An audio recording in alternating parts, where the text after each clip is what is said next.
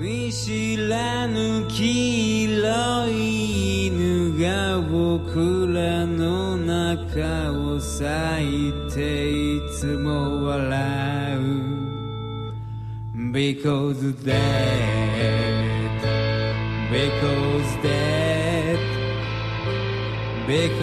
that it's a shine on arrow. So how's Japan so far? Eh. That's the best we get. You're in a beautiful, a whole other country across the world from us. He's in another country and he spent his time watching Mission Impossible 6. Absolutely. There's no fucking way I'm not going to see Mission Impossible when it comes out. Dude, I'm so pumped. I still gotta watch 5. I still haven't. You still haven't watched 5? Damn, 5 is awesome. We started it one night when it was on Hulu, and then by the time that I went back to check it out, it was off Hulu, and so it's on other stuff too. We talked about Mission Impossible a lot last episode. I just want to rewatch all of them, like you did. Damn, I was hoping to talk about Mission Impossible this episode. Well, we're gonna do it. I think with you in Japan, I think we should somewhat focus, but yeah. On Mission Impossible, right? Yeah, exactly. With me in Japan, we should somewhat focus on Mission Impossible, Ethan Hunt and the crew, and how they're going to take down the bad boys. I'm 100% on board. All right, well, welcome back to the Mission Impossible cast, where we like to bring you face value views on Mission Impossible movies, anything starring Tom Cruise, really. I'm your host today, Manton. I'm joined today by two boys, one physically and one spiritually. Let's start with the physical boy, Dylan. How you doing, buddy? That's me, the physical boy. I just want to correct this, that it is not the Mission Impossible podcast. We're actually the Horrible podcast. Oh, sorry. Yeah, you didn't correct. You were just going to let that go, which we could have, I guess. I thought that was our new thing. No, we're just the Mission changing Impossible gears. podcast. The Mission podcast. The Mission there's something Possible. there. Yeah, we'll work on it. But yeah, I'm good. I'm feeling better than last time. I was bummed not to be on that one, but I got that con crud from Gen Crud. Gen Con. I forgot that you weren't on. It was a lovely episode. It was great. You could just get sick more often. You guys did good. I will try to do that. Did you listen to it? I did, yeah. You guys did a lovely job. That's surprising. I'm also joined by Devin. Devin, did you listen to the episode? I don't listen to any episodes. Oh, ever. well, fuck you. Hang up. I got to correct you also, though. I don't give you face value reviews on Mission Impossible, only biased reviews, because I'm a big Mission Head film fruity Ethan Hunt freak face. Yeah, the idea of that's us true. calling them mission heads is very funny to me. I said this last episode, but we've been talking about Mission Impossible in our horrible chat way more than like anything else. I think it just keeps coming up. I think when the new Mission Impossible comes out, every few years, it just kind of takes precedence over everything else in life. Well, let me ask you this: like, what takes more precedence? Is it Fast and the Furious? I was going to ask this No, too. no. Mission Impossible. Really? Okay, Yeah. What about Men in Black? What? What about Men in Black? What about Rush Hour? Men in Black. There's only one good movie. There is. That's true. That's not a really I actually good haven't seen the series. second one. There's it's no fucking terrible. There's terrible. no third one, is there? Not There yet. is a third one, and I've never bothered. One to of the see jokes Oh. in the second Mission Impossible is there's an alien with balls on his chin. It's Oh, called Mission Impossible? He's a Balchinian. Men in Black. Sorry, it's called a Balchinian. Yeah, that's the joke. He has balls on his chin. I mean, it sounds funny when you're telling me Dude, it it's right now. terrible. But, You know what? I I'm gonna guess it's think not. back on it. That's not too bad of a joke.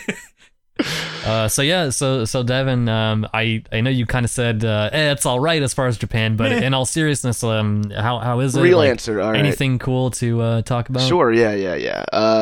I'm at my host family's now in Chiba, which is a little bit outside of Tokyo. First off, I'm in my room or a room where I Oh, slept. you just live there now. Pretty much. You're their son. You're their new son. I've been coming here for 9 years. They're my mama and papa. That's what I call them. Oh, it's the same host family, right? Yeah. They make me call That's them. cool. He makes me call him daddy. Is what I should say.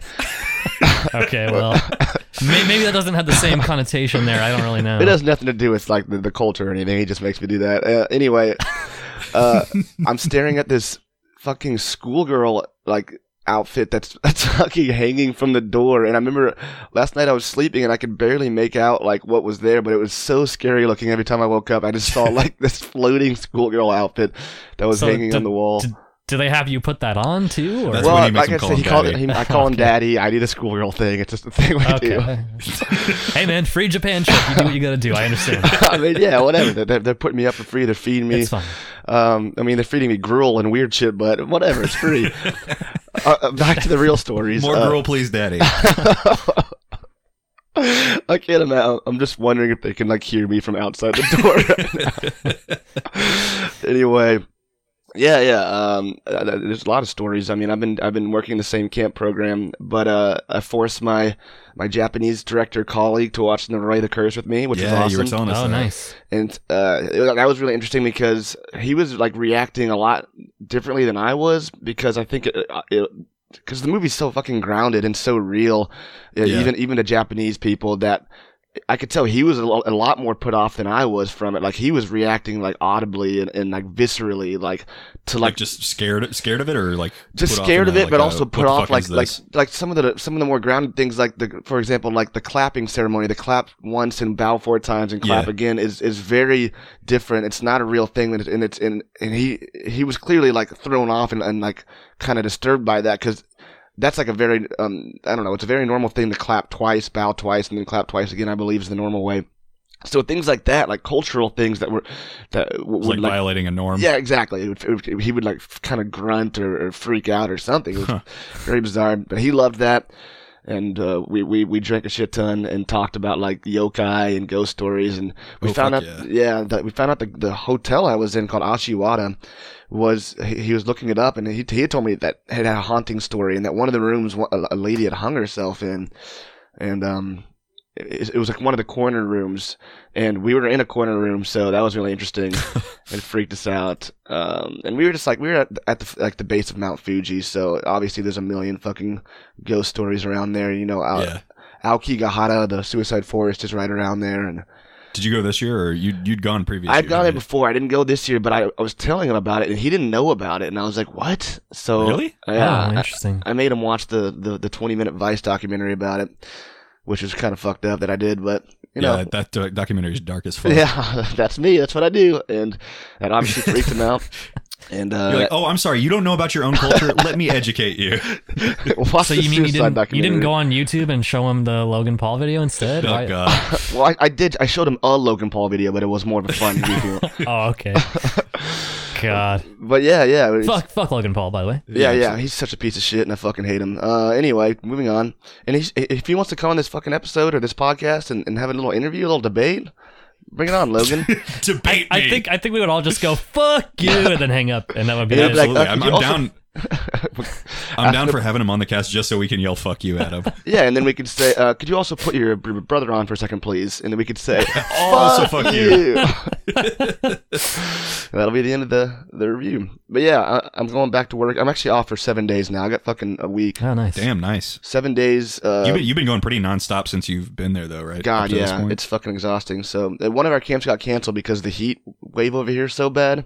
Jeez. Like it's obviously, that's crazy. I've been hearing about that just from people in general. It's like kind of a thing people are talking about here. Fucking summers are always hot there, so it's even hotter than usual. Oh yeah, it's like record hot. Christ. And yeah, I've been getting like emails from my grandma just like, "Are you dead yet?" And just like, "No, I'm good." Not yet, Granny. Gotta keep waiting, Granny. Wish I could tell you yes, but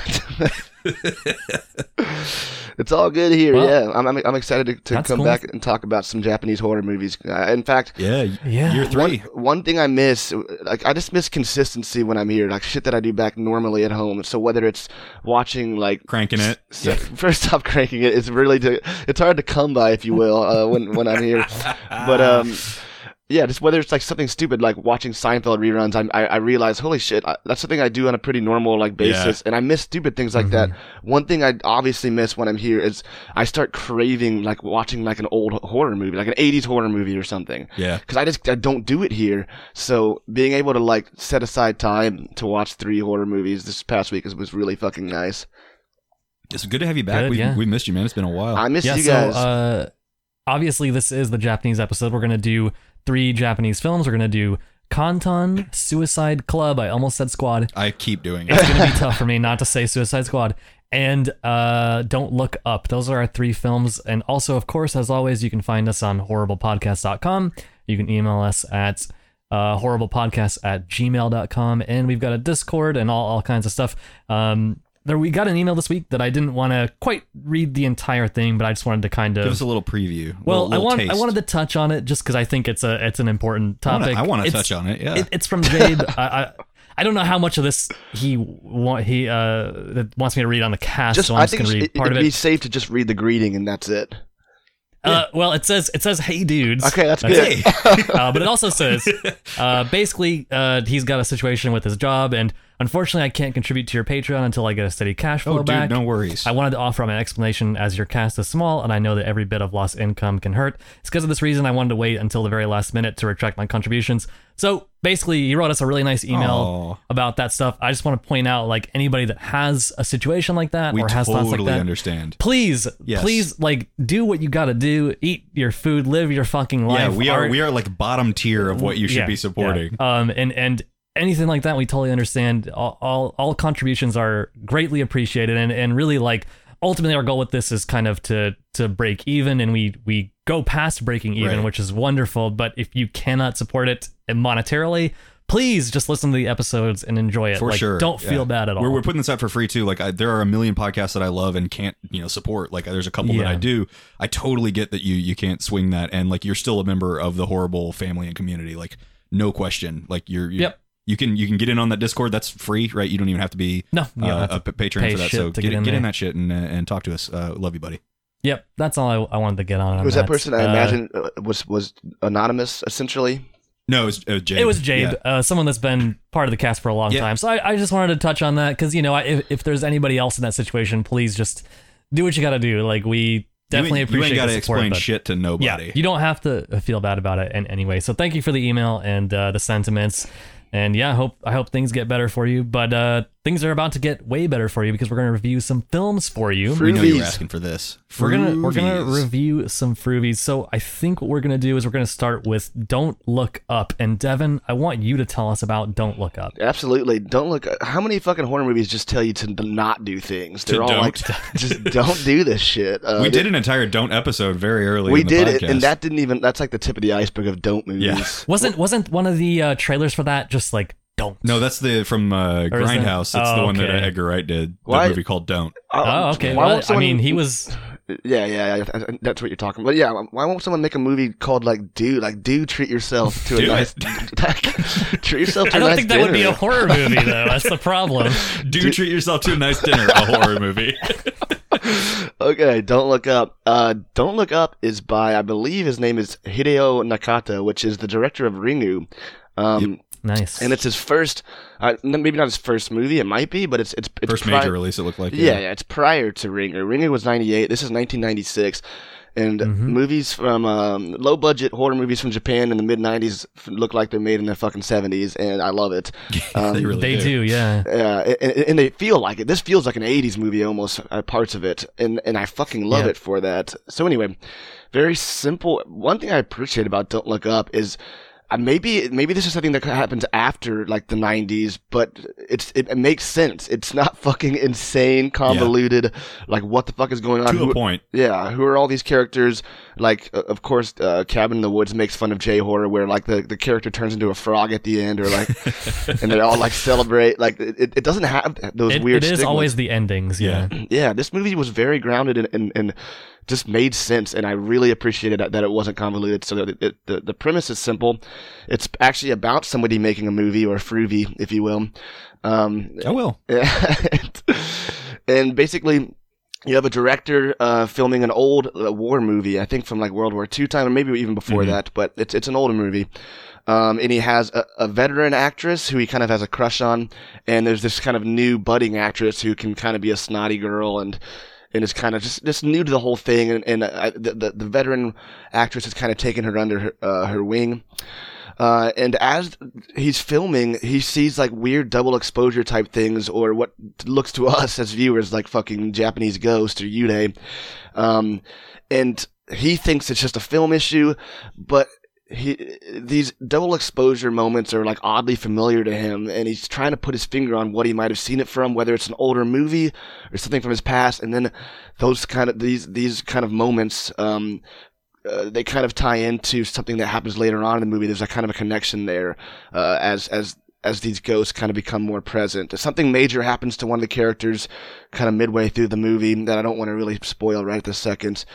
And he's trying to find a connection between that and what he's seeing. Yep. That's basically Don't Look Up. You said that this makes a lot of sense, and to a point, I think it does. But as I think we'll get into later with the review, it starts to lose some of that, and makes kind of a consistent theme for this episode, where I end most of these movies going, huh? But this one starts off really legible and understandable, and has like the setup of a haunted movie. I'm super fucking into the idea of like haunted art or haunted like pieces of inanimate objects are super intriguing. I think it's very relatable because it's like, they specifically mentioned this feeling of he's talking to one of his friends about what he felt while watching this sort of I love this lost footage that got mixed into their footage. Basically, they kind of imply that what might have happened is they got a film reel that was already used and they had been used to shoot something else. And he talks about this idea that you see something as a kid and you only remember bits and pieces of it, and that can sort of leave an impact on you for the rest of your life in a way that maybe something that you've seen the entirety of can't. And it sort of scratches at you. You want to know what happened in that movie or that TV show or whatever it was. I think we've all talked about at various points, like we have, things like that we kind of vaguely remember, that leads to like a really kind of interesting type of horror. This kind of like just like wrestling with not knowing like something, but barely knowing a little piece of it that can kind of like eat away at your mind. That like I think about, I don't know if this is like a deep cut here, but there's like a creepypasta, a famous one of like Candle Cove or whatever, like a show that existed maybe that people very like remember vaguely parts of. Interesting. And that actually well, was there's even the one the Pokemon one where it's like a guy goes and buys like a Pokemon cartridge and plays it, and it's really weird and off. And I mean, it's one of those things. It's like it sounds silly, but when you sort of apply it to something that a haunted object that you have your own sort of nostalgia for, it's easy to sort of warp that in your brain. Something else I really liked about this was, we've seen so many of these movies that are like about making films, and something about this one I think was just kind of that extra touch further that I think seeing the process of him making this film felt really cool. I started to wonder about how hard it must be to sort of like, it was this like sort of Inception thing in my head where I'm thinking like, okay, they're filming these cameras and they've also got the cameras behind the cameras, and how do you work out the lighting on something like that? Right, because the whole thing is set on like a film set, so like how do you light and set a film set? It's just an interesting thing to think about if you're into that stuff. Yeah. That being said, I think it's done pretty competently and well done. Oh yeah, which kind of leads me into my next thought and point in how lost and forgotten this movie really is. Like, who would have even fucking heard of this? Yeah. And the only way I heard of it, I want to say 2 years ago, maybe 3 years ago, is I was kind of going down that IMDb rabbit hole, and I was searching through all my favorite J-horrors and seeing the directors and what movies they made before that, and I just saw Don't Look Up on the IMDb of Hideo Nakata, and I searched around and saw this movie.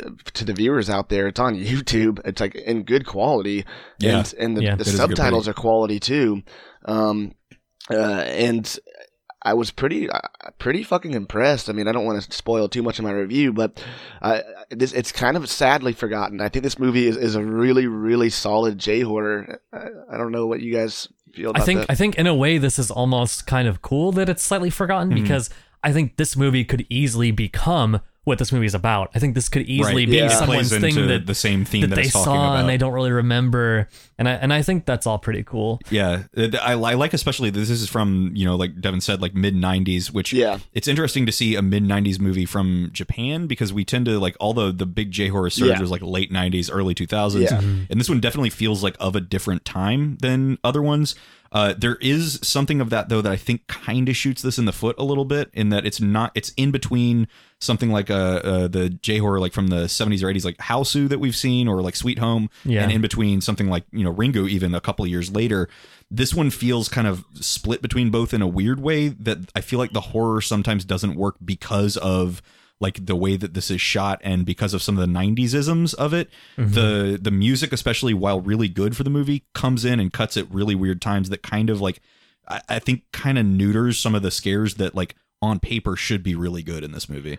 Yeah, there are some pretty good scares though. There's one of the first things we see is when he's watching this footage. One of the creepiest parts. Yeah, there's a woman speaking, and you can sort of see a figure behind her, but you're not totally sure. Cool. And then eventually, of course, they do, the characters notice, and then we are like, okay, we're not going crazy. There is a figure, and then we see her sort of appear multiple times later, and I think that like this whole idea of that he finds this cursed footage and stuff, a lot of this really does feel like a prototype of Ringu. Yeah, for sure. And especially like the way that the way that the found footage is shot, and then also the whole like mystery element to it, I think feels kind of similar. Yeah, to, like what's the drive of this ghost? I love the way that these like Japanese horror films in this type of genre do this, where they have this like mystery hook, and it always gets me hooked. There's always like something like, he's like calling his mom to try to figure out when he saw this tape, and like he's meeting people in his life that might remember the it. investigation part of a lot of these is what is really cool. Like the investigation in Ringu, the investigation in even Ju-on, where it's like fruitless and leading nowhere, is really intriguing. Like you want to know about this. Noroi being a great example, right? They're trying to figure out the curse, figure out the parameters of it. And this one I think does a great job of that, because a lot of the investigation is them like going back through old films and like holding up negatives and everything, trying to see these little bits. But to the point where you're saying that the, ghost kind of appears in the background and is really spooky for that, there are so many moments where it's like that, and it's very spooky because you can just see a little portion of it, but then it'll cut to just the ghost right there.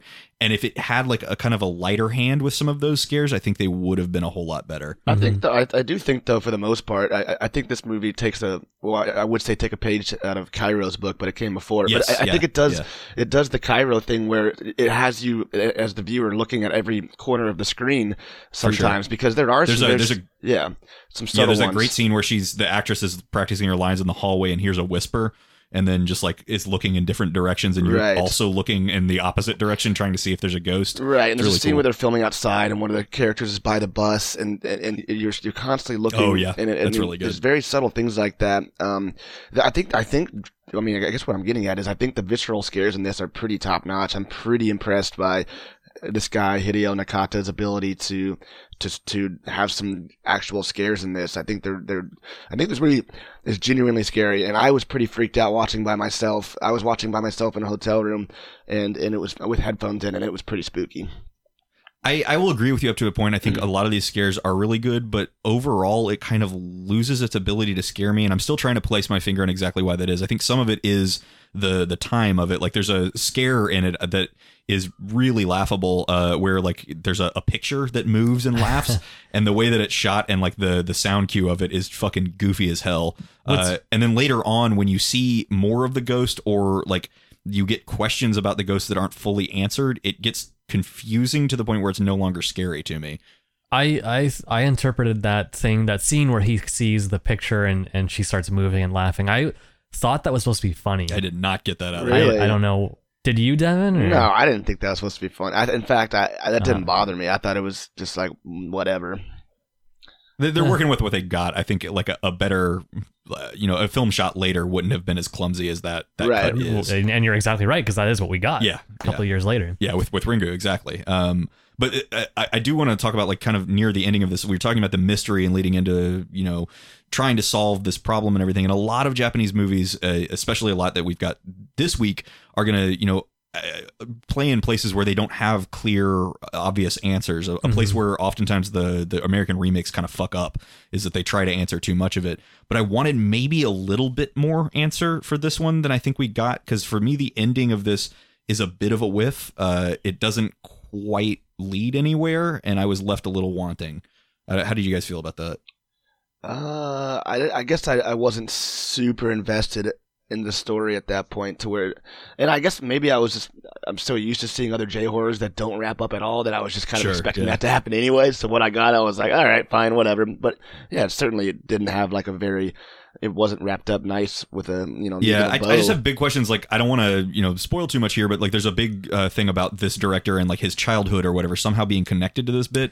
Never really get that connected in any way that makes sense. And this one mostly, the ending mostly worked for me. I think that it was just enough. Just enough. I mean, barely though. It was scraping by on how much we're given. I think there's enough there that I feel like I can make an educated guess, and I feel like that's sort of what was desired by the filmmakers. I think that it's tough to do an open-ended ending, because on one hand, those can be the most rewarding by far. Yeah. I think we would probably all agree that some of our favorite movies have an ending that sort of leaves you thinking about it afterwards.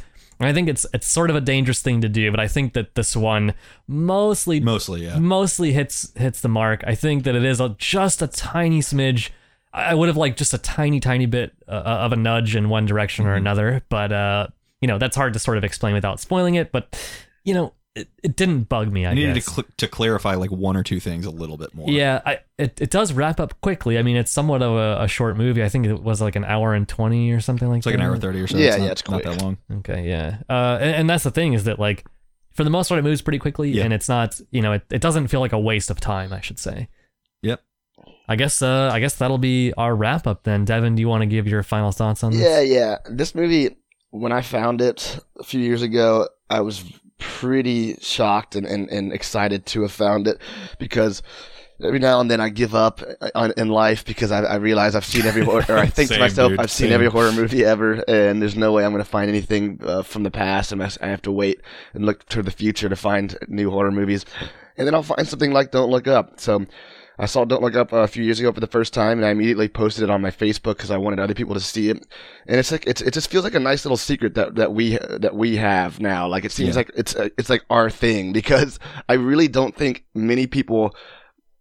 I would say outside of Japan, but I don't think many people in general have seen this movie. I mean, maybe in the 90s when it came out, a few people went around and saw it, but since then, I guarantee nobody I know in Japan knows what Don't Look Up is. So it's kind of a cool little thing in that regard. It's not a good thing for the movie, because obviously directors want their movies to have exposure, but this, I guess to put it simply, this would go on the same list of things like Soul Survivor for me, and The Canal, and Evil Dead Trap, movies that I think are just full on like beautiful, hidden, forgotten gems, and for no good reason. Who knows why these movies aren't getting more exposure? But this movie, I think, is, from beginning to end, it's nothing profound necessarily, but it's just a very, very solid J-horror. And there's a short list of solid J-horrors. I mean, it's like the cream rises to the top, and then there's a shit ton of bullshit. Yeah, there is a lot of crap. It's just a lot of crap. And this movie, I think, makes the cut of a really solid J-horror. And for me, it's probably in my top 5 or 10 J-horrors. So I give it a strong gem. Again, it's nothing profound. It does have some issues, but you don't see a lot of mid-90s or 80s horror movies out of Japan. So when you get a chance to see one, check it out, because the J-horror we know today doesn't really hit its stride until the late 90s and 2000s, like Dylan said. So anything before that it's just fascinating to see, like an 80s or 90s horror movie from Japan, which is why I love Evil Dead Trap, and which is why I really like this one. I'd give it a solid recommendation and a gem. Nice. Yeah, I actually really agree. I think that there's something special about, in the same way that as far as like American cinema, there's something special about 80s horror. There's also something entirely different but equally special about Japanese horror from that era. It has a certain feel to it, especially a lot of these 90s ones. I've been really, really digging these. I think was Sweet Home 90s as well. Sweet Home was like 80, late 80s or something. Yeah. Some stuff in Sweet that. Home's really good. Stuff. Yeah. There's something really wonderful about uncovering these J-horrors that are doing things that I wouldn't have imagined, and the stuff that wasn't part of the big wave. Exactly. Yeah. And it's cool because I feel like it's one of our last few treasure troves that we could still unearth hidden gems out of. Right. So yeah, Don't Look Up was a pleasant surprise. I watched it after Suicide Club, and I appreciate that it's like tonally, it's taking itself mostly pretty seriously. It's not like overly goofy. It's no Hausu. It's no Hausu, and I do love that stuff. But I do appreciate when we get a sort of, because that's the thing, is that even the most like sober takes on horror from Japan are so different and than what we're kind of used to here. Don't Look Up is a very solid entry in this era of horror from Japan. So I I recommend it. It's a gem for me. Dylan, what do you think? Yeah, I liked it a lot. I don't think I'm quite as on board as both of you guys seem to be, and I'm not really sure why that is, because this is a good movie, and it is really cool to see like what basically feels like an early draft for something like Ringu. Like this is, yeah, it does. Yeah, only 2 years beforehand, but is working in some territory that's familiar, but also equally a lot of territory that's not. This is doing some interesting things that I didn't expect. It works on the whole like haunted object, haunted art thing that I just fucking love. But I feel like there's enough like leftover questions that I had that I feel like could have been clarified, that would have tightened this up and made this a more memorable movie. And unfortunately, like even though this is only a couple days out, I'm forgetting bits and pieces of it. It's all kind of drifting away from me, which maybe works better given what the movie's about. But I don't know if that makes it a great, super memorable one. I don't know if I'd ever put it in my top 5. That said, it's a fun watch. It's a pretty quick watch, and it's a good movie. So I'd give it a gem. It's just I don't think one of the best J-horrors out there. It's free on YouTube. It is free. It's on YouTube. With good subtitles, which is really rare for a YouTube. The subtitles are really solid, and all these movies have really great songs in them, and I really hope that we can squeeze in. Yes, they do. We are spoiled for music choice this week. The ending credits to this one is so 90s, 80s synthy. Like, again, like Japan's like a decade behind in movies when it comes to that kind of shit. So the 90s movies has the 80s synth in it. So they really are. It's super weird. It's interesting because I feel like the synth in this is like honestly more 90s. It's got that like industrial feel to it. Whereas whatever it is, it's fucking fantastic. I love it. Yeah. It's just I thought it was really interesting that it was so it's almost like this like Nine Inch Nails sort of like industrial sort of feel to it. I really, really liked the music in this a lot. It's weird that it fits, but it does. I thought it did, yeah. So yeah, that's Don't Look Up, 3 gems from us. Just a slight detour. I was looking online, and you guys know the movie The Meg. It's like about a giant big shark. Jason Statham, the two things that I want. One, I saw the trailer for that for the first time when I went to go see Jurassic World, and I just was laughing a lot. It looks pretty bad. It looks pretty bad. I think it is pretty bad. It looks pretty fun bad, though. It does kind of. I'm really over interested. these Sharknadoes, and I'm over these fucking piranhas. It looks a step above Sharknado. The Meg, I'm pretty sure is trying to take itself seriously. I mean, if you watch Jason Statham in that, He's taking it looks to be seriously. like winky serious. No, I already read an Sharknado. article like on Bloody Disgusting about how this movie like strikes it knows when to be funny and stuff like that, which already I'm not a big fan of. Like if it was dead serious, I'd probably be into it. I also read an article that Jason Statham was really pissed off because he was expecting a lot more gore in it. Apparently, really? Jason Statham himself was upset because he thought it was going to be super gory and ridiculous, and that could be. I mean, I don't know.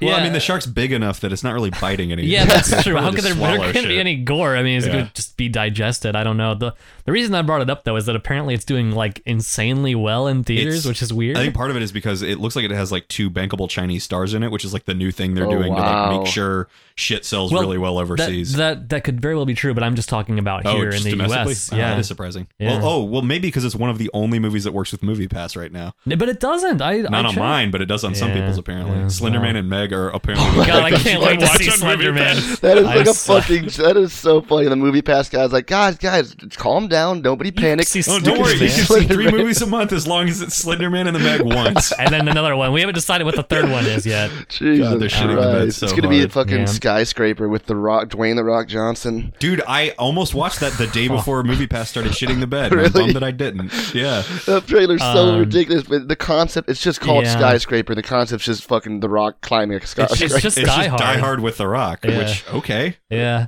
I've heard that's pretty bad, though, actually. I'm not expecting good. Yeah. Oh, it looks stupid as shit. I do want to see Slenderman, I won't lie. I'm sure it's hot trash. The fucking preview for Slenderman I haven't seen it. Dog shit. I haven't seen the trailer. We're going to have to do the Man episode, do Slenderman, Bye-Bye Man, and the Boogeyman.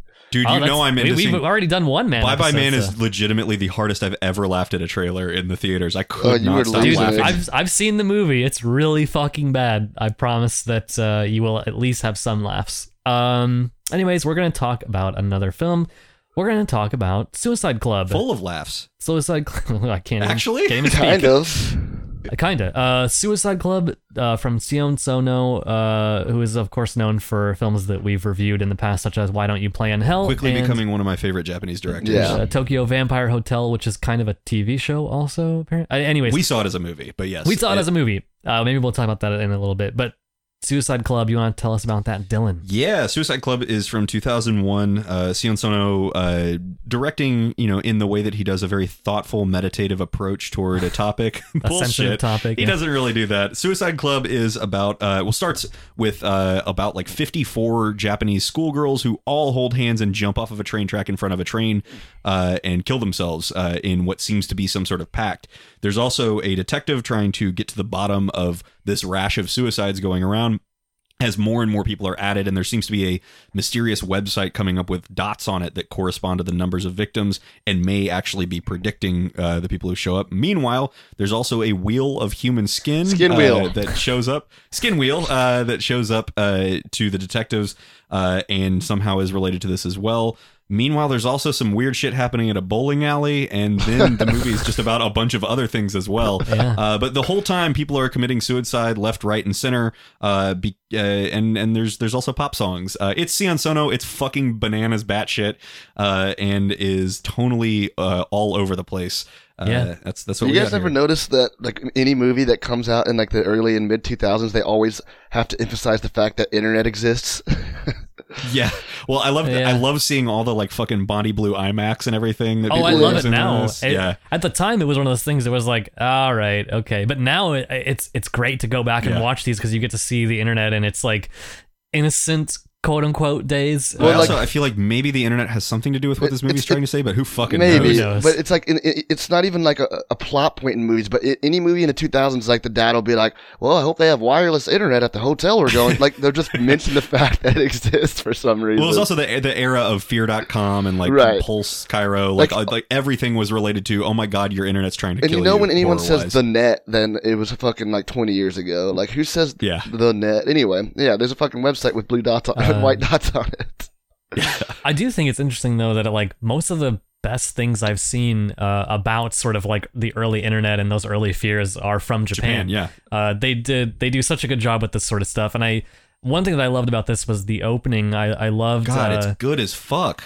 the opening is really good even before we get to like some of the insanity that happens. The whole sequence like with at the train station where we have like our camera sort of planted amongst all these people, like you can feel the anxiety. It's shot really It's guerrilla and palpable. claustrophobic. Like it's handheld, which is something that you don't see out of a lot of J horrors, and feels like you're there. You're in rush hour in like a Tokyo subway, and you feel like something's gonna go wrong around you. There's a later scene that works with that a whole lot too. Again at the subway, but the way that all the scenes at the subway station are shot are like very uncomfortable, even before anything actually happens. So, something that's kind of interesting about this is that if I didn't really, even if I did know some about Sion Sono, if you kind of told me about this movie without me knowing anything about it, I'd be like, I don't know if I want to see this. I don't know if I really want to It does not see sound like fun. someone take this very sensitive topic and do a movie like this. But there's something about Sion Sono that he does. He can take things tonally and run with them in ways that you wouldn't expect, and it kind of works. I think it's because of his utter commitment to every step that he takes, regardless of if it pays off or not. Like Right. he is 100% on board with what he's trying to show you and commits to it so full-fledged. his movies that, feel very confident. yeah, exactly. That like whether it's a good idea or not, you can't help but respect this absolute fucking madman for trying it. And it is exceptionally over the top as you'd expect. It's such a weird mix, though. The first scene where all the kids jump in front of the train is just like, I mean, it's ludicrous. It's like anime blood spray, CGI like body blood, parts stupid. flying everywhere. Windows getting covered in blood. It's absurd. But it's also pitch black. It also takes what's it pretty happening is seriously, yeah. fucking like horrifying. Yeah. And it somehow works. Like there's a scene later on, which is probably my favorite scene in the movie, where a whole group of kids are like sitting on top of a roof or something, and they're all talking about like joking, like, "Haha, what if we killed ourselves?" Yeah. And like they're saying it in this way that I was just laughing my ass off. I was funny.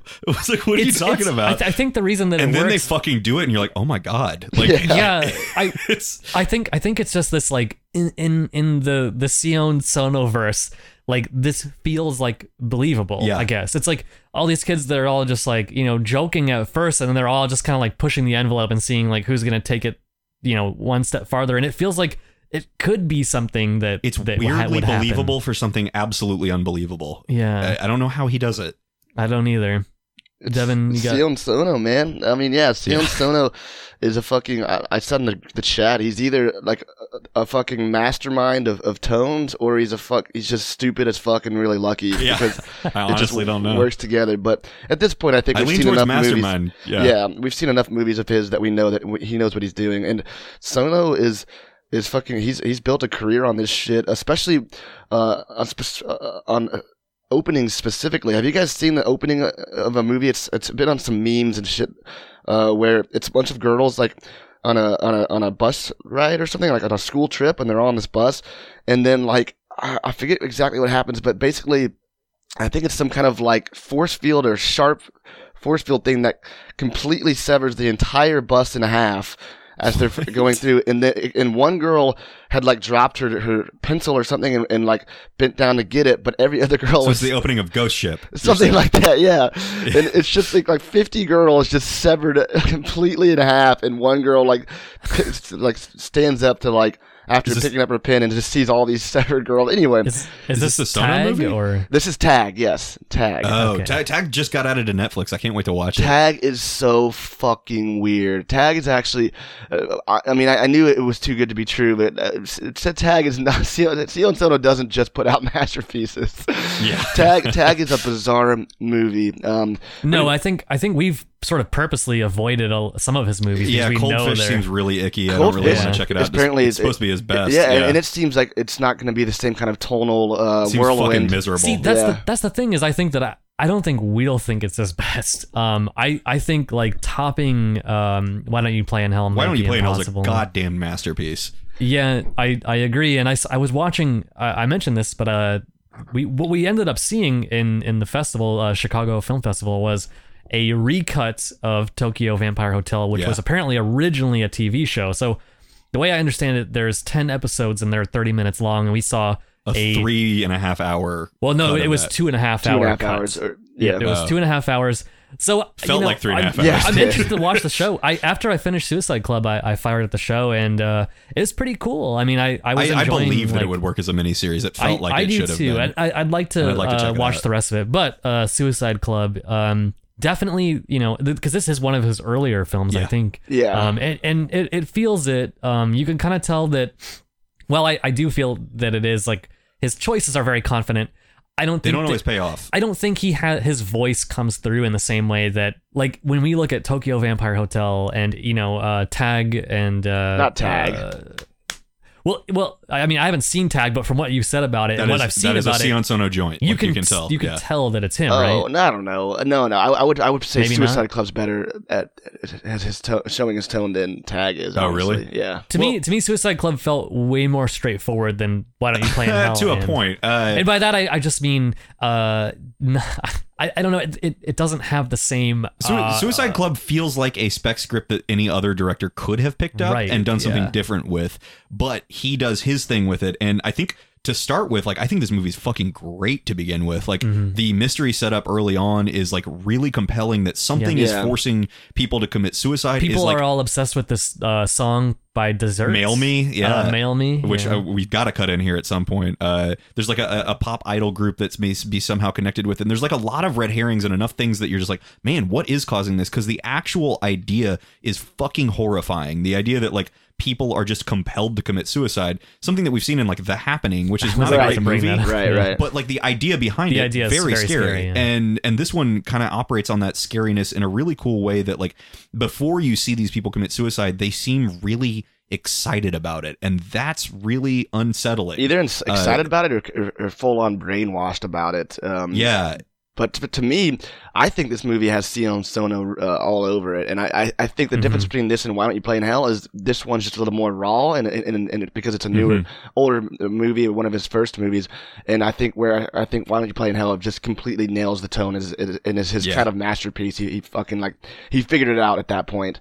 But This one doesn't fully nail the tone. Absolutely, yeah. it doesn't fully nail the tone, but it's certainly Sion Sono. There's no fucking denying it, and that kind of goes by what I want to bring up. It's just a scene that is a really, really rough scene for certain, and maybe problematic a little bit. But the bowling alley scene, I thought was fucking Sion Sono like to a T. Like As hell, the yeah. glam rock band For better and for worse. for better and for worse. Absolutely, yeah.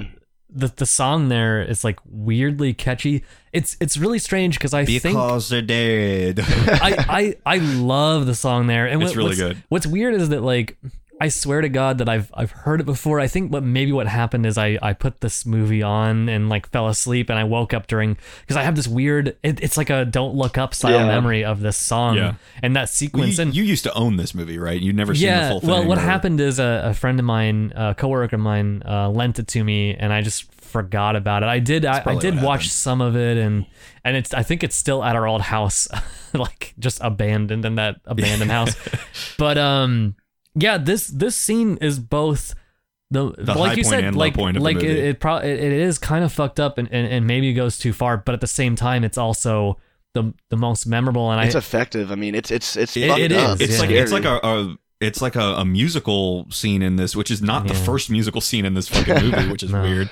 But like a kind of glam rock sort of aesthetic to it and everything. Yeah. But also what's happening, he commits to things, and I think what doesn't work about the scene is that it commits to like rape and animal abuse in ways that feel too cheap and shocking in a way that comes across like, hey, wouldn't this be fucked up? But the rest of the movie weirdly isn't, despite being about mass suicide. Like it treats, the rest of the movie treats like those moments of gore with enough shock and just like, oh my God, like there's something about them that actually is effective, like the scene of the woman cutting her hand off. Oh my like, God. That shit actually works. It's so Yeah. fucking rough. And like, it works because it feels real and it feels of a place, whereas like suddenly this is like something from Tokyo cartoon, Vampire Hotel, and you're just like, oh, okay. It also has the problem of, and I think these guys that they introduce kind of later in the movie are a big problem in the movie because it muddles the fuck out of whatever message is happening here. Right. Because this movie is about like the horror of kind of losing your own agency and having to commit suicide or being driven to, and suddenly there's just like murderers in there. They don't have anything to do with it. They just show up and they're murderers. And they're not nearly as scary, like theoretically, as everything else like is. They were sort of meant to be a red herring. I think you're supposed to think that, oh, they're the ones perpetrating this. But the whole fucking movie's a red herring by that point, so who knows? I will say there's also some other things I found effective. There's a sequence that's this is dorky of me to bring up, but it is almost ripped whole cloth out of Evangelion. But the sequence where she's like taught, she's in front of a theater and there's a bunch of kids and they're asking her questions and clapping. Scene. Cool scene, total ripoff, but I liked it. It worked for me. Yeah. I don't know. It's nonsense, honestly. Like a lot of what they're saying there feels like they're trying to explicitly tell you the theme of the movie, but it's so convoluted that you're just like, what? And eventually, like that was getting me through there. Like I was okay with this being really open-ended and weird, but the latter third of this movie is a fucking mess. Like it just does not know what it wants to say, and gets so confusing that you really can't get a message out of this too much.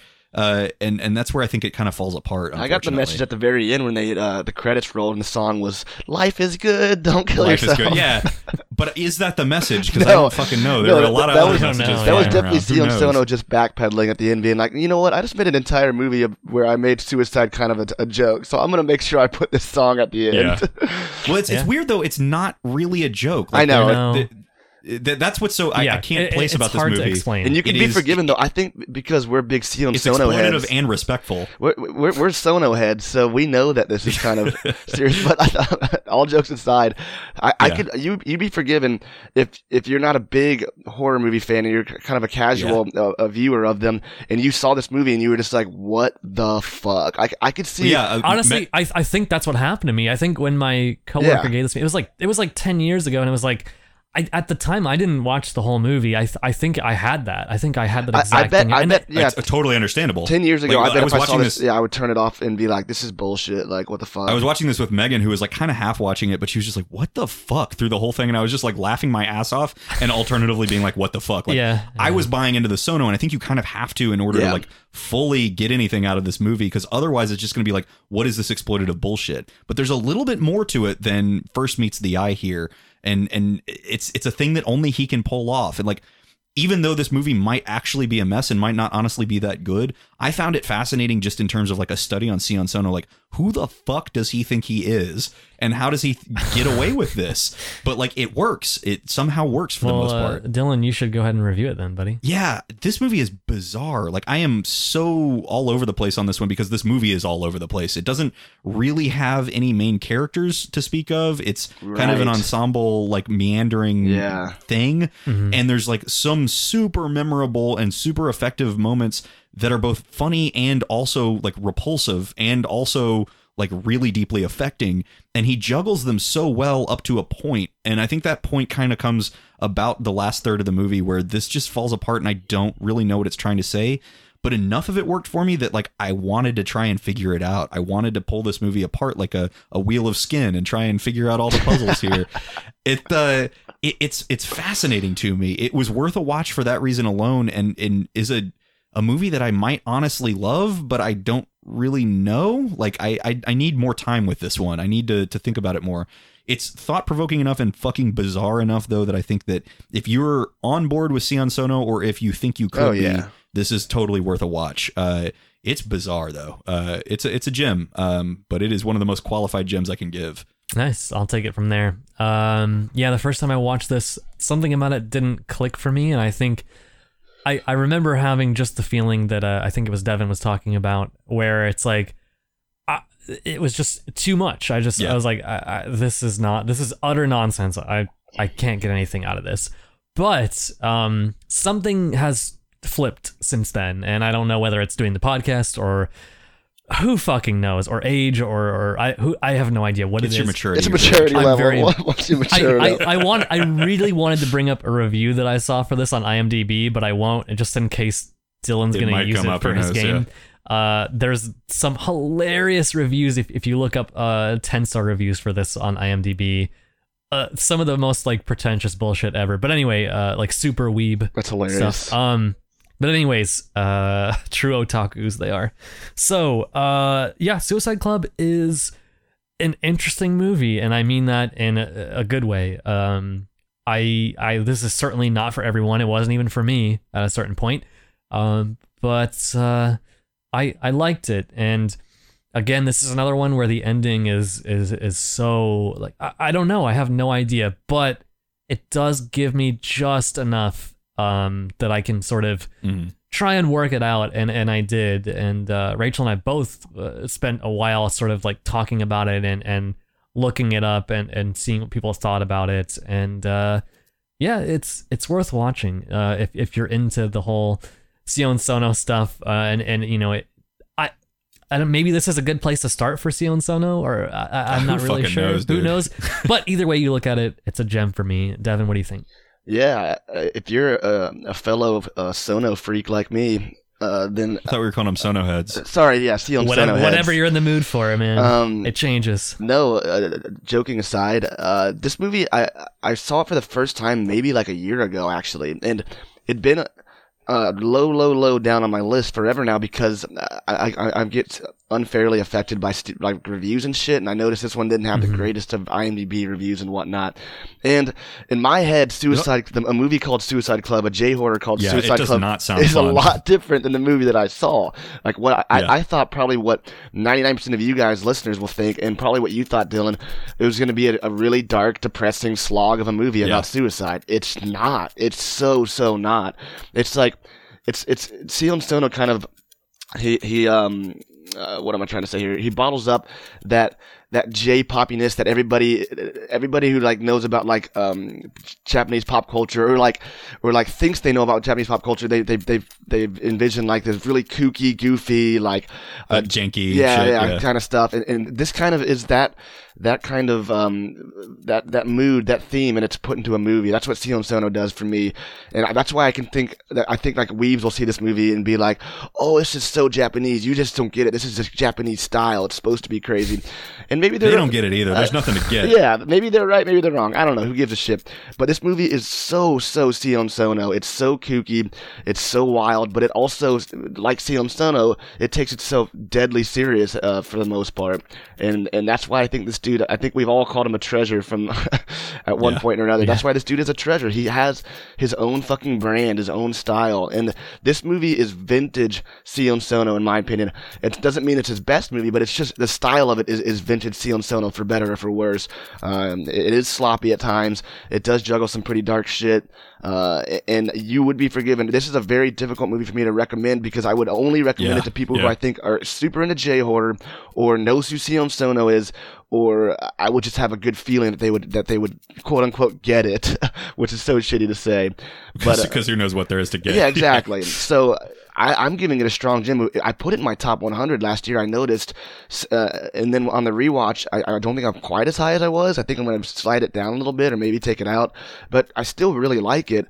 But I guess on the first watch, I really liked it. I don't know, it must have really clicked with me when I saw it the first time. I think if you're in the right mindset, it can hit in the same way that X-Day does. Like, exactly. It has a lot of similarities with that word. We didn't even mention X-Day is another Sion Sono movie. Yeah. Holy shit, this dude is fucking a maniac. That was our introduction to him. Yeah. Oh shit, I didn't realize that. That makes sense. And X-Day is pretty fucking good. Yeah, X-Day's the same thing. It's the same fucking X-Day's in my top 100. I fucking love that. Hey, that's crazy. Holy shit, I didn't even. Wow. Yeah, it's got the same thing where it's such like a kind of ludicrous concept, and then like some pitch black shit also thrown in. And it's pretty spooky too, and it's also out there funny. We gotta rewatch that fucking movie. Anyway, Sion Sono, I'm gonna end with he's a treasure. I'm telling you, this guy's a fucking treasure. Yeah. I agree. I highly recommend Suicide Club with all the crazy caveats that you just heard. Yeah. It's a gem. I mean, it's a strong gem. Yeah, that's 3 gems for Suicide Club. So we do have one more film, and that movie is Kantan. Or Kantan, or Kantan Jushin Densetsu. It's not a Japanese word. It's not. It doesn't. I don't know what. I don't know what the fuck Kantan is. Well, after watching they showed it in the actual title. It's got a thing style title bump, but like it's spelled more like the thing style. That's what. If it was Japanese, the romaji would be things. spelled with like a K. It'd be Konton or whatever. So Kantan just doesn't. Yeah. I don't know. Well, I think it's made up. It's impossible to find fucking anything about this movie. Yeah, regardless. it is. So maybe we'll talk about that. But first, I'm going to give you the synopsis. So Kantan is about a guy named Goku. No. They call him Gokun a lot, and it's very confusing. I was like, I didn't even notice Goku? But yeah, so Go is a college student who has kind of a troubled life. He's not doing well in school. He recently, I guess, wrecked his car into a Yakuza member. Yes. So now he kind of owes them money. His life fucking sucks. His girlfriend doesn't like him very much, and honestly, he doesn't seem like a great guy either. Plus he has some really spooky bad dreams. So that's the thing. That's kind of the gist of the entire movie. He's having these horrible nightmares about these strange creatures sort of chasing him, and it seems to be that these dreams are affecting his life. He's not doing well, and that's it. Yeah. The dreams might come out and get him in real life. So we should. What Manton didn't mention is that this movie is 45 minutes long. I was going to say, it's 45 minutes long. It looks like it was filmed with a ham sandwich. And it really is bad. Yeah. So finding this movie was difficult because there's basically one copy of this. It's on YouTube. And Devin had to go on and like ask the guy to upload subtitles for us. You mean my and then he my was best like, friend, "Oh, it's cool." Devilman 666. Some other guy, Devilman 666. God bless him. He's like, "Oh, don't worry." Some other guy uploaded it with subtitles. Here it is. So we were hand served this film, and it's very clear this is like a VHS rip, and we were wondering if maybe this is a made for TV. I feel like somebody's like taped this off of TV, like, and that's why there's so little of it here. Yeah. We cannot find anything about this movie. Like, it's on IMDb, sure, but there's like no reviews, no information. One actor's listed. Yeah. It's one of those ones that feels like a fever dream, kind of like we were talking about with Don't Look Up, of like a weirdly remembered movie off of TV. I will say though that I think that the terrible quality of it kind of does add to it a little bit in that special way. You can see literal tracking, like VHS tracking on it. Yeah, it's cute. So what did you guys think? I mean, I don't know what to say, man. Jesus, I honestly, when it started, I had some nice Japanese potato liquor shochu on the rocks, and I was in my hotel room, comfortable room, and when it started and the music was rolling and the shitty tracking started, I was in hog heaven, dude. I was fucking like, I was ready for it. It starts super promising, but before we get into any of that, like, Devin, how did you find out about this movie? Like, where did this come from? I think because this was another one of those rabbit holes when I was just looking for, I might have been looking for stuff after Sweet Home, and so I started looking for like 80s horror movies. If you type in 80s horror movies in Google, like literally like 6 come up. Like they just don't fucking exist. So 80s horror movies in general. Sorry, or J-horrors, excuse me. Yeah, 80s. Oh, I was going to say, if you type in 80s horror movies into YouTube, there's only 6 things that come up. I'm an expert movie buff. There's only 6. Only 6 things. 6 Friday the 13th movies. But yeah, it was me going down this long list of 80s horror movies, and I finally saw this, and I saw like a few reviews that talked about practical effects and creatures, and I was like, this sounds like up. Yeah, it's got that going for it. Yeah. I was digging it. Well, let's talk about some of those, just because that's something to talk about.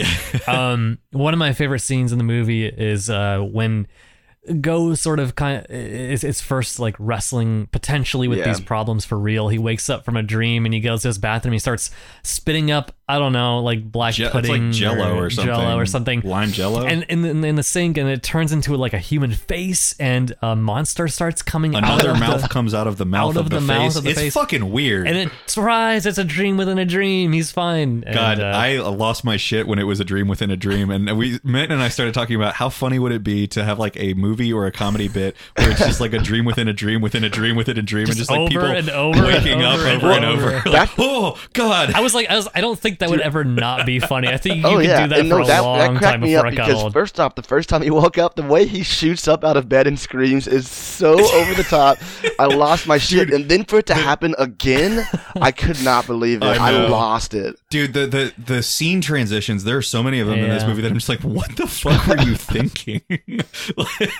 They're just like a person yelling and suddenly in another direction. Like there's a scene where like they exit a door and just end up in a completely different time and place. I don't know what the hell happened. To jump a little into spoiler territory, which it doesn't fucking matter. There's nothing to spoil. There's nothing to spoil. I promise it doesn't matter.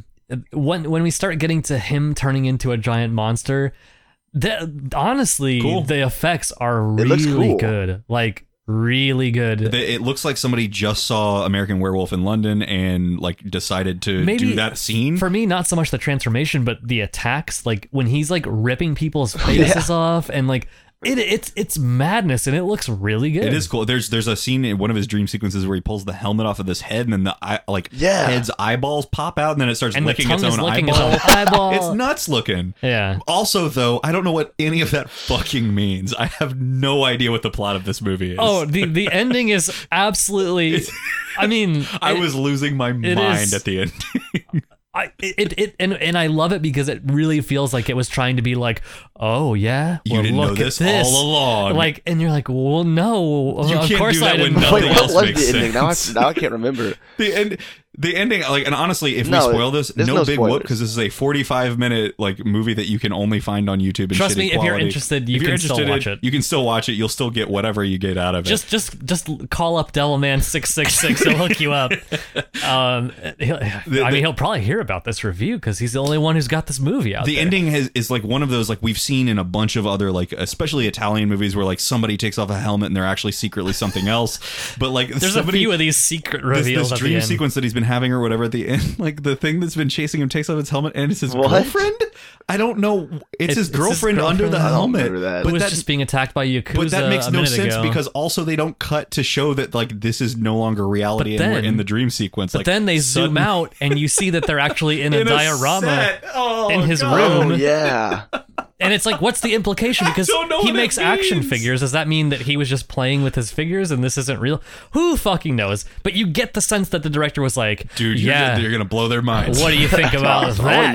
We're just like, nothing. I don't think anything about this. A lot of that has to do with like, I had a little bit of a warning sign early in this movie where Devin's right, like the opening is really cool, like it's just like bam, bam, bam, and it's like this like synthy music of like people running down hallways in a wet pipe factory and just like not people, monsters running through a wet pipe factory. It makes no sense. There's people busting down walls. It's cool looking regardless. And then it ends up becoming a dream sequence when he wakes up from it. But this is where I started to be worried because I knew this movie was 45 minutes. And our first scene is just him getting up, moving around in the bed, getting out something to drink. And then it cuts to the title. But that's like fucking 2 minutes. And I'm like, you have like 43 minutes left. What are you fucking doing? It just lost you. There were so many times where Dylan was just, people are kind of like having conversations and there's a lot of space between space between the dialogue. And he's like, you've got no time left. You've got to get a move on, guys. Let's go. I was losing my mind a little bit with it because like at some point you'd expect a 45-minute thing. Like that's your average like long form TV show, right? That's a Westworld or a Game of Thrones or something like that. Once you throw in commercials, you can get some shit done in that, right? And you can do some real good character work. But this movie doesn't fucking bother. Fuck no. And it's shorter than that, honestly. And honestly, it wouldn't need to. I do think for me the only big problem here is that it doesn't really mean oh fuck, it's pointless and dull. It doesn't need to mean anything, but when cool shit's not happening on screen, it's pointless and dull. What for the fact that it tries to do this kind of like mind-blowing ending, like just wrap it up, make him a monster. He saves his girlfriend or gets shot, who cares? And he turns into a monster, he shoots her. Okay, just cut it there. It's good enough. Yeah, we don't need this other shit. Leaning into your strengths of like honestly really cool looking like low budget practical gore effects. The effects were really cool. Yeah. Like and if that's all you've got, then lean into that and make a 45-minute movie, but make it chock full of that shit. Like or lean into like the early stuff of them walking down the wet pipe factory. Reminded me a lot of like a Turbo Kid. I was just like, this is gonna be a fun fucking like 80s style romp with like crazy gore. Yeah. But there's so much of this that is just like getting like walking down the street or like drinking something out of his fridge, and I'm just like, what are you fucking doing? You don't have time. It really just needed one more sort of like a cool gag. Honestly, all it needed was one more scene like where he turns into a monster and then he turns back to human. Yep. And then we get the second monster thing at the end. That's all it needed. Yep. And I think it would have been good for what it is. Is there anything else to be said on this? What the fuck? There's not much to be said. All man. right. Yeah. I'll go ahead and give my review. You guys were saying like, oh, you're probably gonna love this. Yeah, kinda. It's okay. I mean, I can't be that upset at it because it's only 45 minutes long, and it is what it is, and it's what it is a cute little. We've talked about this, like the idea of what do you put on at your party. This is a good one to throw on because it has that 80s like tracking VHS rip feel to it with the absolutely insane visual effects going on, and for what it is, it's fine. I wasn't that bothered by it. I don't know. I will say this. I think it is worth watching for the effects and for the little nostalgia trip that you can get out of it. Not for everybody. I mean, it is literally for like 5 people. I think that's how many people have watched it. But there are probably people who watch or who listen to the podcast. So like people that listen to this podcast, yeah, definitely. There's some of you out there that I think will enjoy this on some level. I would even say that this could be like a good filler to throw in, but in a marathon. Oh yeah, I was already thinking about that for Halloween. I might play this movie. Yep. I think that's a great idea. For me, it's a cute little gem. It is what it is. Dylan? Yeah, I mean, I can't be too mad at it, but it is a 45-minute movie, so that makes it all the more galling that it's really something that should be a 20-minute movie. Like, there's not enough ideas here. There's nothing, and the stuff that's cool is cool, but the stuff that it thinks is cool is fucking not cool. Like, the ending is goddamn dumb. The stuff of just like the dialogue with long spaces and him just walking around his apartment is just kind of boring. So the fact that I was bored in a 45-minute movie, I don't know that I can fully recommend it. I forgot to mention one part. Do you remember the part where he makes a joke and says "doody doo doo" and there's a laugh track? What the there's fuck a fucking is that? laugh. Did you hear that, Devin? He goes, he's like, Zhuangzi doody doobie, and then he like looks at the fucking camera Jim Halpert style, and then there's a laugh track. His girlfriend asks, like, it's one scene, it's super weird. She's like, are you learning about Zhuangzi? This sounds hilarious. And he goes, yeah, Zhuangzi doody How is doody. this not a strong and then there's Jim? a laugh This is track. fucking great. It sounds great, but like we were just confused. I was just fucking baffled. Yeah. If a movie is going to be this short, like it needs to fucking get on with it. I was reminded a lot of something like Lake Nowhere, a movie that was also short but also had like too much filler. Wait, was that the one? That was the Shudder exclusive sucked. one. Oh, that movie was doo-doo. It was not good, yeah. And the problem is, like, yes, I respect the fact if you're going to make a short movie, if you don't have that much to say, but if you don't even have enough to fill that space, like, just make like a really truly short movie. Make a YouTube clip or something. So yeah, it's a light stinker. Make a YouTube clip. No, you know what I'm saying. Like it's a light stinker. Why do you make it a YouTube clip? At the same time, like it's on YouTube, it's free. Fuck it, why not? Yeah, who cares? And if you're looking for it, just look up Kanton 1987. Click the YouTube link. Scroll into the comments. You'll see one from Devin. And then you're going to want to click the link on there, and that's how you're going to find Man's not wrong. this. That is how you navigate to this. That is how I did it today, and that's how everybody will do it. Devin, don't tell us your YouTube comment, but tell us what you thought about the movie. Well, actually, the way I found it is I just Googled Kanton 1987 English subtitles, and the first link that came up was actually a YouTube clip, so that's also a way to find it. Devilman... Yeah, but that one didn't have the subtitles. And you that had to one ask did. him for them. This one had the subtitles, and then, but I had already commented to Devilman 666 before that. So then he just sent me the link to the one I'd already found at that point. But the fact of the matter is, he's still the true saint of this. There's true ways to find it. I really enjoyed this. This is definitely a movie that you're laughing at. Not really. I mean, taking that face value. And for me, I was by myself kind of cracking up at certain points. I also wasn't paying probably full attention to it. So I was probably like on my phone or something. Yeah. That's the way to do it. And for that, I really, really had a great experience. It is, as far as laughing at it goes, there's some seriously funny part. That laugh track part, I must have missed it. That sounds fucking great. Dude, go back and watch it. It is so fucking Can't wait. weird. And him shooting up out of bed after the 2 nightmares in a row was too fucking good. There's a lot of great scenes of like the Yakuza staring at him while he's transforming, just not like, moving. Oh, dude, they look utterly bored. Not reacting, not moving, until and they the are. slowest transformation. They're not bothered until he fully transforms. It's almost like they're confused about it. They're like, what's happening right now? And then when he actually is transformed, they're like, oh my god. Oh, I love that. But the parts that aren't actually like laughable are the practical effects and the gore are fucking legit good. Like it's impressive. Surprisingly good. Shockingly good. It reminds me of Brain Damage. If you took Brain Damage and like multiplied its absurdity by 100, Brain Damage, of course, is a lot more put together and competent.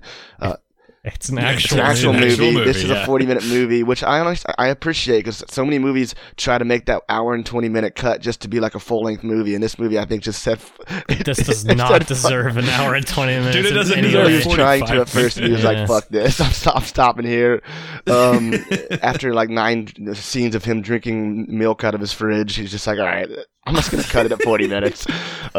This movie was funny, and it was fun, and it's an anomaly, a complete anomaly, and I think it's a great background movie. Like Manton said, it might be a great marathon movie. Yeah. And for viewers out there, like if you're into this absurd bullshit, like movies like Things and whatnot, and crazy Japanese bullshit, check it out. Get on your phone, get a drink, and have fun with it. I really enjoyed it. It's a gem for me.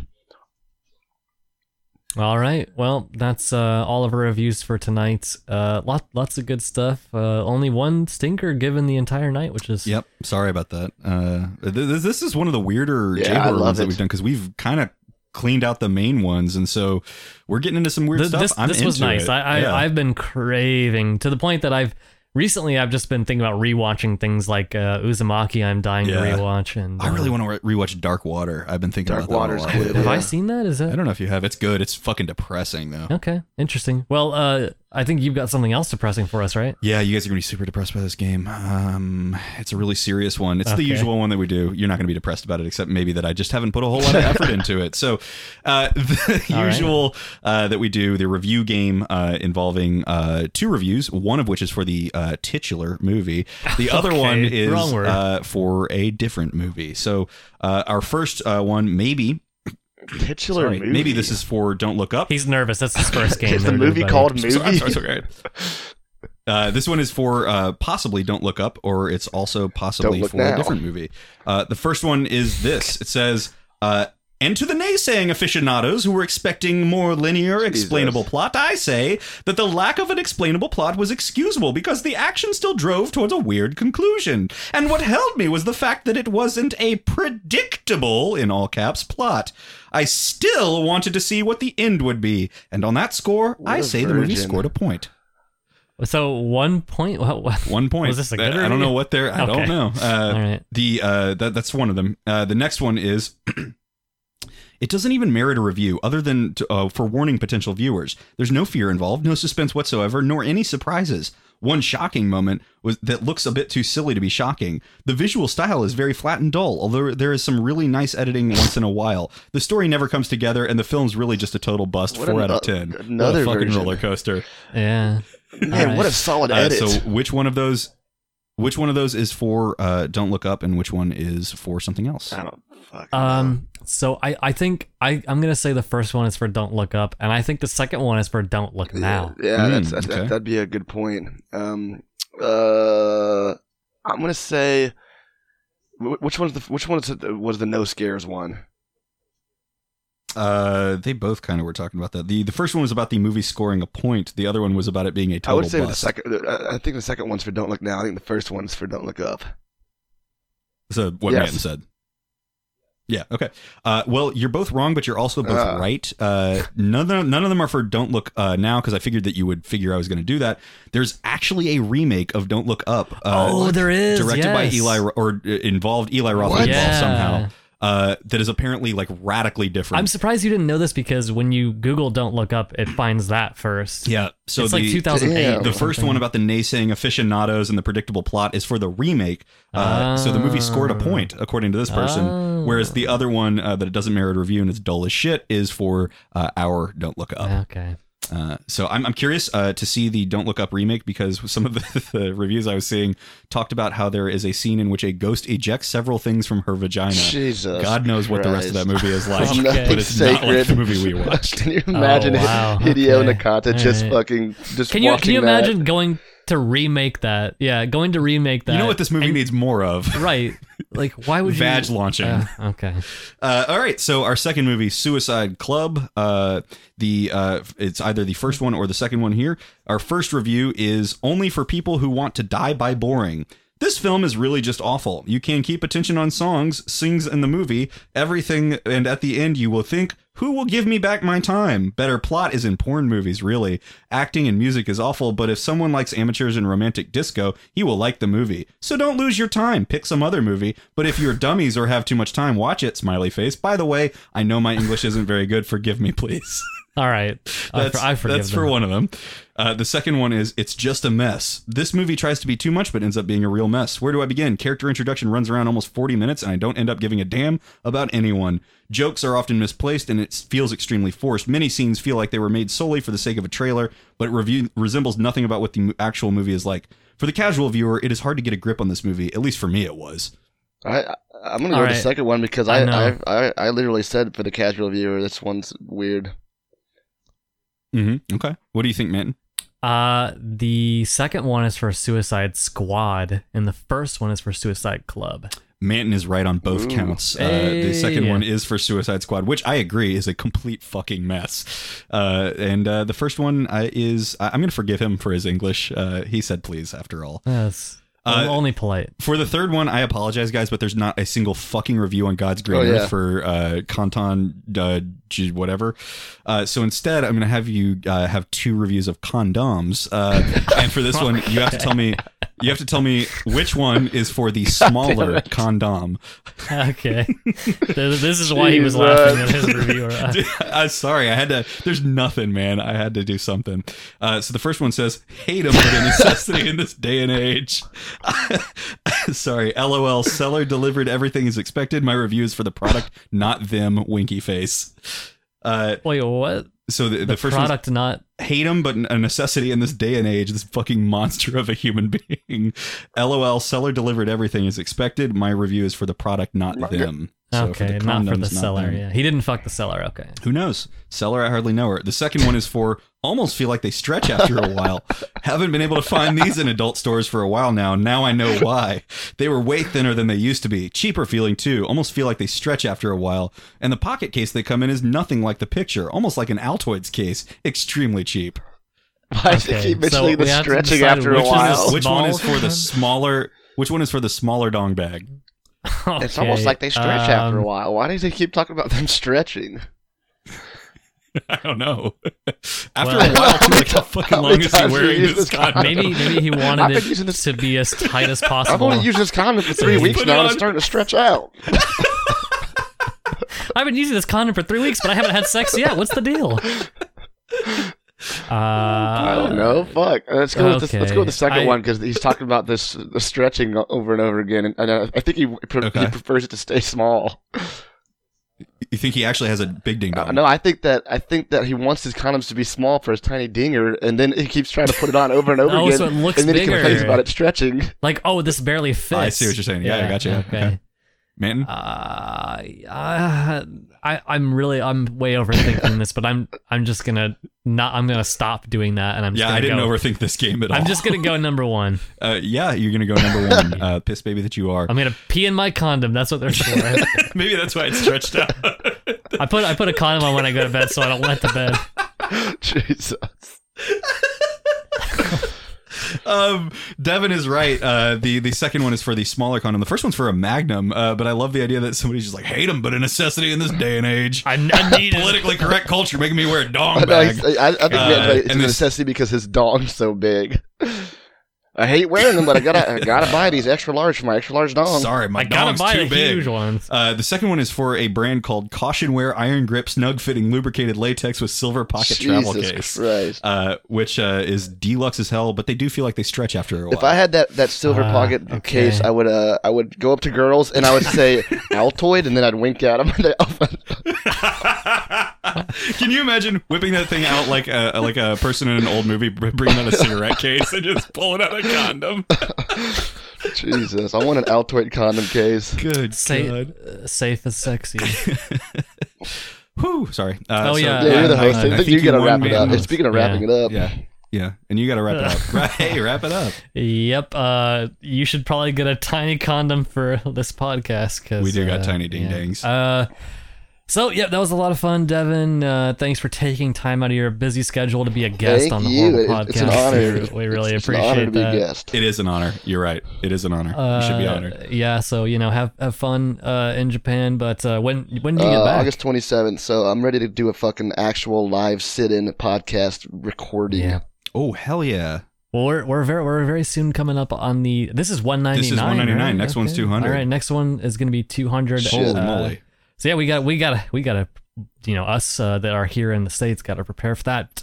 Yeah, keep listening out for that because we're gonna do something special for that. Hopefully. We'll see. Yeah, tentatively something special. So keep your eyes peeled. Join Discord. We'll probably be talking a bit about that in there. But yeah, thank you again for listening, and as always, stay spooky. I